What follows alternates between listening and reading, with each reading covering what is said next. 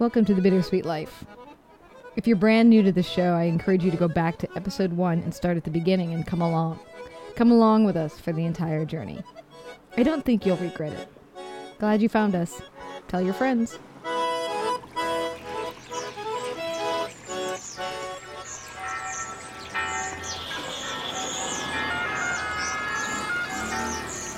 Welcome to Rome.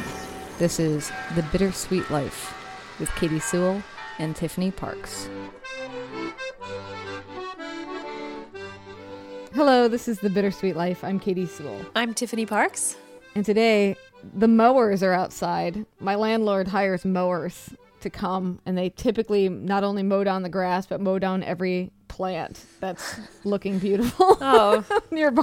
I like the idea of the grass being mown. Yeah, me too. I think that's a good thing. It is a good thing. But the plants, no, that's not so good. Yeah, sometimes it's like scorched earth when they leave here. But I'm only saying that because you might be able to hear a mower go by every now and then. If you hear that kind of noise, well, that's what it is. If you hear that, if you're not hearing that, then you're hearing my stuffed up nose for maybe the third week in a row. And I apologize, but we're having a huge pollen attack over here in Rome, and I am a major sufferer of pollen allergies. So I apologize if I sound like I have a clothespin on my nose. I remember that about Rome. Those trees are brutal over there. Yes, and we live less than a block away from a big wide street that has about a gazillion magnolia trees on it. Sycamore trees. Sorry. They're sycamore trees. And they just, it's like pollen is snowing at this time of year. So, have you posted anything about this on social media? I don't think so, actually. What kind of things do you post? I know you post some of your articles from time to time. I definitely do post articles, not as regularly as I should. I will have moments in which I get really into it and I'll post every day and I'll be really good about it. And then I'll go a month without posting any articles at all or any blog posts or anything. I definitely do have my share of just random thoughts, Facebook statusy type. I'm not on Facebook, but I'm not sure that Twitter is the right place for that, but if it's funny enough, I suppose. Not that I'm saying mine are funny, but you're not known for your comedy on Twitter. Every so often, I have my moments, and I'll come out with a little gem, but that's definitely not my forte. Not like a certain other friend of ours who I know who's hilarious, Kate Hess's Twitter feed. She's funny. She just writes the funniest stuff. Makes me laugh. Yes, she is very funny. But then again, she makes her life as a comedy actor. There you go. That's her thing. So she better be good at it. Yeah, she better be good at it. I don't feel like I am good at it. And so while Jessica Spiegel, who was on the show before, and Pam Mandel were with me, we got into a big discussion about social media because Jessica used to do social media work. In fact, she's a freelance writer now, mostly working on the blog Italy Explained, but half of her client work used to be social media management for companies. And sitting across the couch from an expert in social media, how can you not get into it, right? Yeah, you should. What am I doing wrong? Well, first of all, before we go any further, I don't think that you're doing anything wrong at all. You've only been on Twitter for a couple of months, and you already had a viral post that got retweeted almost 8,000 times, which is more than most people can say ever. So I really don't think that you should be going around saying that you're not good at Twitter, because I actually think you're kind of a natural. Well, thank you. That's very kind. No, but I'm serious. You also are really good at interacting with the people who interact with you and commenting and talking with them. And I think that's something that a lot of people don't do. So I think you're doing well. Well, when I sat down with Jessica and Pam, Pam, by the way, is a blogger for Nerd's Eye View. That's her blog. And like I said, Jessica Spiegel is Italy Explained. Pam has over 16,000 followers. Wow. So she's doing something right. Yeah, I'm going to have to follow her. Yeah, you can be 16,001. No, I think she actually has way more than that, but that was the big base number that made my heart stop. So that's Pam Mandel and Jessica Spiegel. So I asked Jessica to give me some advice about how I should be thinking about social media. Let's hear it. We want to find our tribe. We want to find our people, wherever they might be. And it's getting obviously much, much easier to find those people.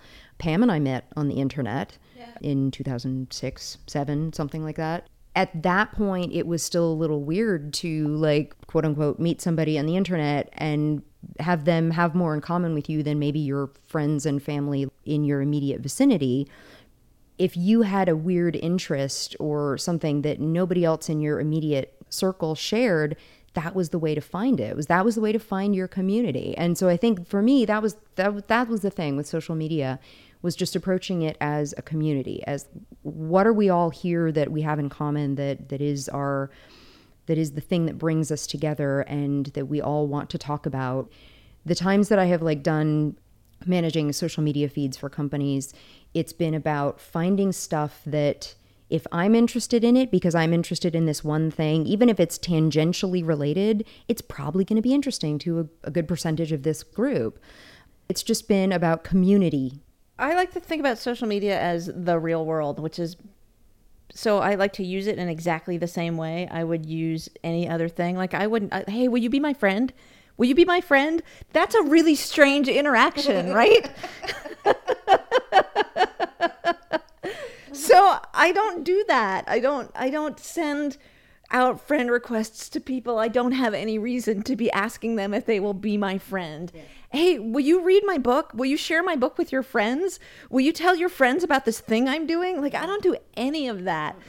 All of the things that I use social media for are the same things that I would say to a person in real life. Mm-hmm. When I'm cooking dinner, I've been posting once a week or something. I've been posting to my Facebook feed, hey, this is what I'm making for dinner. You should come over. And I mean it, right? I genuinely mean it. And so I use all these things in exactly the same way that I would use any other sort of social interaction in person. And I find that thinking about social media in this very personal way, as opposed to a mechanical way or a self-promotional way, has made all the difference in my social media interactions. Will you be my friend? There are so many companies, brands, or even people promoting themselves as brands that you can watch on social media, where Twitter is my favorite thing. And I always liken Twitter to a bar, right? So you can go into the same bar every Friday or every day for a week, and it will be a different place depending on who else is there.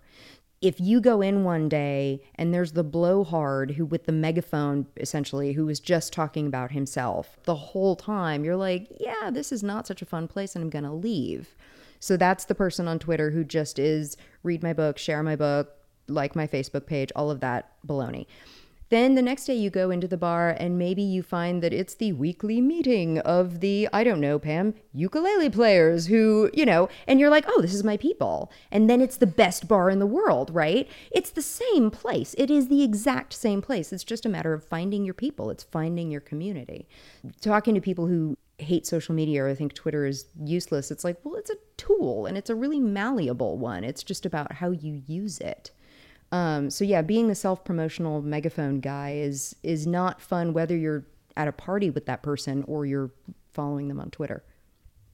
So what if you're like Tiffany and me? Tiffany, by the way, good at Twitter. Katie, not so much. In fact, I didn't even have a Twitter account a month and a half ago. So that's so cute. What if Tiffany forced me to do it? What if you actually do want people to pass on your podcast, The Bittersweet Life, to other people, and Twitter is the way to say, hey, we have a new episode up. Mm-hmm. I understand that gets obnoxious. So what should I be doing? It doesn't have to get obnoxious, right? It doesn't have to be at all, right? So every time I publish something, I'm like, hey, I made this new thing. Mm-hmm. I'm really excited about it. I think you might like it. Mm-hmm. And that is something that I would say to my friends, and not my friends in air quotes, my actual friends. Mm-hmm. Look, I made this new thing. It's cool. We worked hard on it. I think you'll enjoy it. Mm-hmm. That kind of method of talking about your work, there's no reason you can't use social media to do those things. And I think there are some people who are stifled a little bit by the idea of a format. Oh, I'm on Twitter, therefore I must use it in this specific way, rather than thinking like, how is it natural for me to talk about this thing? And then maybe not even asking yourself that question, like, what would I say to Jessica, who is sitting here? I'm like, Jess, I just finished this thing. Mm-hmm. You should try it. Mm-hmm. I've just made the matzo ball soup waffle. You totally need to taste it. It's awesome, right? As opposed to like blasting everybody I know with it. You can find them online with varying definitions to each of the parts of the pie, but there's the 70-30-10 rule, which if you are, I know Pam's giving me the eye. If I remember right, the 10% is basically what you sharing your stuff, whatever your stuff is. The 30 and the 70, I'm spacing on exactly what they are. One of them is about sharing stuff that would be relevant and or interesting to your audience, however you decide or define those things to be. And I can't remember if that's the 70 or the 30 offhand. And the other one, what is the other one? I think the other one is actually, engaging with the people in your audience, right? So it's answering a question if you happen to see one, whether or not it's directed at you, or commenting on something and then getting into an exchange. So the takeaway, again, because I'm forgetting the 70 and the 30 parts, the takeaway being the part where you are saying, I made this awesome thing you should see, is really the least part of it. Now, I think the assumption there is that you're on Twitter, because I'm using Twitter as the example, a lot. Because if you're on Twitter once a day, then that's really a very, very tiny amount that you're promoting yourself, right? So it's balancing, like making sure that you're on enough to make it so that you are promoting yourself on like a daily basis if that's what you need, but not have that be the only thing, because then you're the megaphone at the party. If all you're doing is using it to promote yourself, people will go away. Yeah. It has to be a channel for more than that. Yeah. But I think the other thing with Twitter being that makes self-promotion or any kind of promotion on Twitter a little bit challenging is most people who use Twitter don't scroll back in time to where they left off. So it's really, again, it's a cocktail party bar situation where you don't walk into a conversation and go, hey, everybody, could y'all rewind about 5 minutes and catch me up on what you're talking about? You enter when you enter, you exit when you exit, and you have these little snapshots of time during which you are listening. Because of that, and I'm actually bad at this, I'm good when I'm promoting companies, like if I'm being paid to do this, but on my own stuff, I will share a new article from Italy Explained like once, which is so dumb. You're supposed to do it like, I don't know, I have a friend who's much better at this than I am. She's like, here are 8 ways to do it that are interesting. You won't sound like a broken record. You have to schedule at different times of day because, especially like if you guys know you've got an international listenership, not everybody's online at the same time, right? So there's all these reasons and ways to do it that you're not being a megaphone. You're actually, people will miss it otherwise. A lot of people will miss it if you don't do that kind of stuff. There are totally ways to do it that you are not the irritating megaphone. And yeah, when it's your own thing, you're like, I'm sorry, I'm mentioning this again, but did you miss this thing that I made? It's really kind of nice. And then you're like ducking because you think you're going to get stuff thrown at you. It's really, it's weird. Like I said, I'm better at it when a client hires me to do that. When it's my own stuff, I get really apologetic about sharing it. I don't know. I'm really good at personal one-on-one communication. Mm-hmm. The problem that I have with social media is because I know whatever I post there is going to 2,000 people, or it's going to however many Facebook friends I have, which I don't know. That's what's hard. If people write me, like if they actually email us at bittersweetlife@mail.com, I will write them back. Or certain people who have donated, I've written them emails back, or lately I've been actually writing them letters, like handwritten letters back, so people get mail, because that's really exciting for me when I get mail. So I've decided that if you're going to be nice enough to donate, I'll write you a letter. Why not? But that's the thing. Is there a place where that is still a strength? And what I'm bad at is broadcasting to the world my thoughts. Like, I don't think that way. I mean, I get your one-on-one, think of it as a friend, but you're still really talking to your whole group of Facebook friends. If they're paying attention, right? Like, I don't assume they're paying attention. And I like the bar analogy because maybe it's a really loud room and the only person I'm really having a conversation with is the person sitting next to me at the bar, right? So it seems like there are 1,500, 20,000, 50,000 people in this room, but that's not who I'm talking to. I'm only talking to whoever's listening. Most of them aren't actually listening. I don't know how many Twitter followers I have or ever have. It's just not something it's not a number I look at. I think if you know that one-on-one conversation is a strength, then imagine your ideal audience member, or maybe it's an actual person who's written to you who you think of when you're recording or something like that. That's the person you're talking to. Just have it be that person. it makes it more personal. It makes it makes it more you. It's coming from you. You're not writing a headline or something. Most of those people aren't listening right now anyway. Maybe you are really only writing to 10, 15 people. Who knows? We never know. But I think approaching it as if, you have your sort of ideal listener or your ideal reader, and that's who you're talking to, that's always going to resonate with more people. Always, I think. I have this funny thing from my feed this morning. My brother, he sent me a photo of this flight, the seat back safety card, right? I will describe this, but look at this. This guy he's opened the overhead bin and this 1970s camera is falling out. So my brother's like, no 1970s cameras in the overhead bin, right? Which I posted to Twitter this morning, right? It's really funny, dorky photo.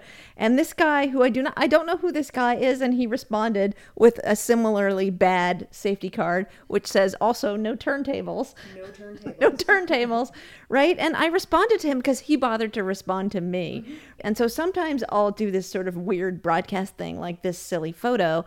But if anybody responds, I try to actually converse with all of them, right?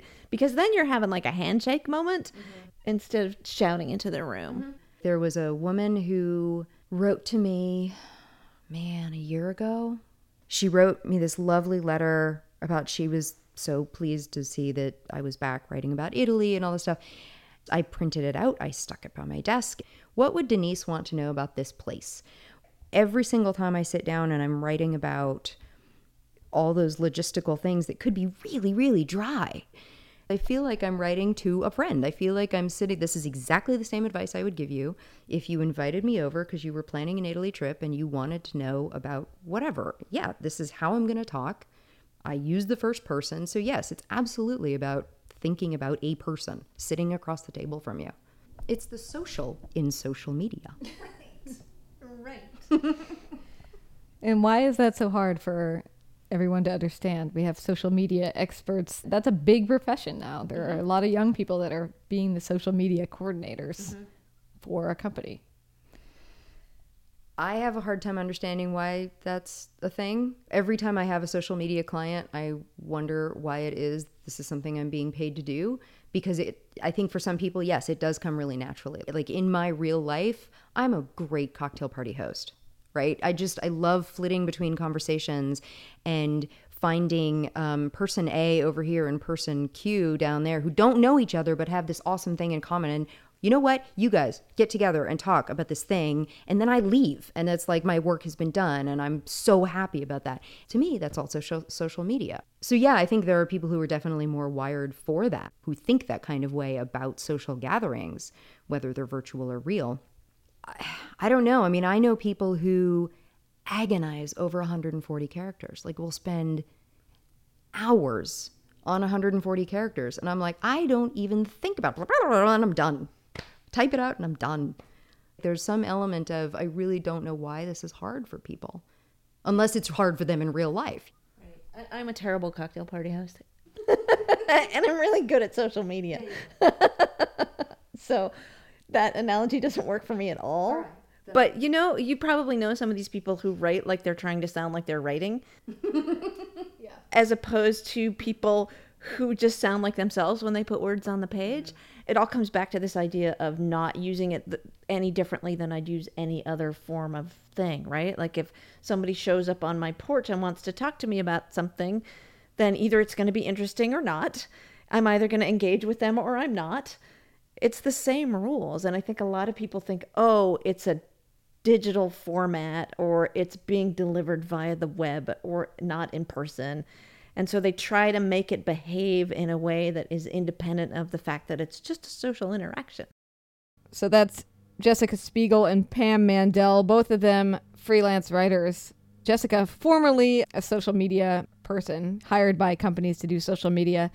And we'll put a link to both of their blogs at our website, thebittersweetlife.net. What did you think, Tiffany? I think that they have a lot of interesting things to say, and they clearly know what they're doing.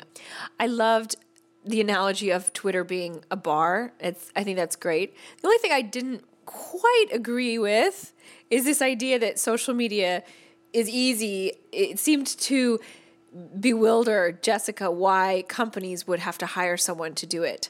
And maybe she's just so good at it that she doesn't realize that it's not. I mean, for most people, I don't think it's actually that easy. And I don't think it's about necessarily being hard, but that it's time consuming. And I think that's, for me anyway, that's the thing that gets me. It's just I don't always have time to post as much as I'd like to. I think that's the interesting thing to me is that on the days that I do it, and like you said, I'm very new to Twitter, as in maybe even less than 2 months. On the days I want to do it, it's fun to a certain degree. It's this need to do it constantly. Exactly. That makes it hard. And I wonder where that need is coming from. Is it that we can't succeed as artist types or in life at all at this point if we're not good and constantly engaged on social media? Or is it that we feel like we need to be constantly engaged on social media and that's something that we've all imposed on ourselves? You know, like, can you be a successful artist without social media? Or you're nobody in today's modern world unless you're on social media, and not only on it, but saying profound things that are getting retweeted all over the world. I think that as far as people who are already really successful, I don't think that they need to. If you're a really, really successful writer, I don't think you need social media. It's for the people who are trying to become successful. I guess the idea is, how are people going to find out about me? And that's the best way. It's the cheapest way. It's the most immediate way. I don't like it any more than you do, the thought that it's necessary. But I think it might be. What do you think? I don't know. I mean, I think at its best, social media is to help us exchange ideas, right? But it's also so much used now as a promotional tool, or to show off, or to make it seem like my life is going really, really great on Facebook or something like that. Or maybe my life really is going really, really great, and I'm just putting it on Facebook. I don't know. But its place still in my mind, as I get used to using it more often, baffles me a little bit, because I've never been inclined to want to do it. I mean, I'm totally happy to put myself out there. Obviously, I've been on the radio for 12 years now. I think there's a big difference between Twitter and Facebook. They both have their sort of negative sides. And I think Facebook's negative side is exactly what you said, this idea of everybody trying to, make their life look better. Not everybody, but some people. And I think the problem with Twitter is the promotion one, that everybody is exactly what Pam and Jessica were saying. Buy my book, read my blog, follow me on Facebook, follow me on Instagram, check out this, check out that. And a little bit of that is great, but it becomes obsessive. When I started following a whole bunch of authors, I noticed that some of them, particularly the ones that are self-published, would post sometimes, and I'm not joking, 4 or 5 times a minute. And I really don't understand how that's physically possible, first of all. But I'm following 500 people or 1,000 people, or I don't even know how many people. And yet all I'm seeing are Jane Doe's posts over and over and over and over and over again. I can't be the only person who's annoyed by this. And I think that if everybody followed the rule, the 70-30, the 70-20-10 rule, or whatever it is, I think that it would be awesome. And in the fact that you like interacting with people, I mean, that's the good part of it. And I think the sitting down and promoting yourself, maybe it feels annoying because it is annoying. I wouldn't be surprised if the reason we don't like to do it is because we know that people don't really want to read it. I mean, maybe they do. Maybe they want to read one post, but nobody wants to see 20 posts of the same thing. Well, what about if we were to go back to the old concepts of living, where we didn't spend so much time promoting ourselves? Right now I'm reading the autobiography of Benjamin Franklin. Ooh, old school. Very fun to read. I don't know if I could recommend it to everybody, but I'm really enjoying it. But one of the things that he says, or he keeps coming back to, is that it's about industry and working hard and not saying negative things and not being too quick to tell somebody that they're wrong when you're in a debate, and not saying emphatic words like, I know this to be true. You might say, I certainly imagine that this is true. A different approach. But his point being, promotion or success will come from diligence and integrity. Well, maybe in the 1700s. No, not today. I'm not saying that he's not right even today, but it would be like a company that won't advertise itself. Everyone advertises. Every big company, whether, Louis Vuitton, who you'd think to yourself, Louis Vuitton doesn't need to advertise themselves. Everybody wants, not everybody, but a lot of people out there want Louis Vuitton and know Louis Vuitton, to, the guy selling mattresses on TV. Go back in time 10, 15 years, 20 years. If you didn't advertise, how is anyone going to know about you? Today, social media is the advertising of our time, particularly for people who are selling not necessarily products, but selling their work, their intellectual property. How else is anyone going to hear about you and find out about you if you're not promoting yourself on social media? And I say this as someone who, I'm not a huge social media fan. I like Twitter. I do promote myself on Twitter, but I don't know that it pays off that much. I like Twitter because I find a lot of interesting things. Is it possible that we need to succeed on a higher level now? There is no success unless hundreds of thousands of people are aware of you versus perhaps in Ben Franklin's day, if you were a man about town in Philadelphia, that was enough to get business. But now it's, if you can't garner a worldwide audience, the thing that we had go viral, the Crow story, episode 51, okay? That story was incredible, and it was heard in countries all over the world and shared I don't even know how many times, and blah blah blah. Even still, that said, we didn't really make any money off of it, and that's a huge success. Like, I made some for writing the BBC article and whatnot, but generally speaking, it was shared by everybody without a dime coming my way, which means that success has to be even larger. Yeah, it's true. It's totally true. I mean, that's the kind of annoying thing about social media and Twitter particularly. You can post a photo on Twitter and it can be amazing and everyone else can retweet it. It can be seen by hundreds of thousands of people around the world. Doesn't mean you sold it and doesn't mean you're going to get any money for it. I'm glad everybody saw that photo. That photo was incredible. That collection of stuff that she got from the Crows was pretty awesome. And I hope that it gave people a sense of magic. That's enough for me. But it is true that in this constant churn of promotion, what are people looking for? Are they looking for validation? Are they looking for their careers to launch? Maybe we just don't really know. Maybe we're still trying to figure it out. I don't think there's an easy answer. I do think it's might be emblematic of the social media world that a lot of people are very unwilling to pay for intellectual output, because there's so many blogs that you can read for free. There's so many podcasts that you can listen to for free. There's so many photos you can look at and save and print out if you want for free off of Flickr or Instagram. There's no need to pay for anything anymore. Yep. And yet we're promoting ourselves 4 times, 10 times as much as we would have been 20 years ago. I know. It's weird. But not promoting ourselves person to person, but to a bunch of people in the world. Food for thought, everyone. Food for thought. Let us know what you think about all of this, if you're as perplexed as we are. Yeah, I would love to hear some thoughts and actually share some thoughts. But for now, I actually have to go. I have to go to a meeting. I'm having a one-on-one conversation with somebody. Wow. In person?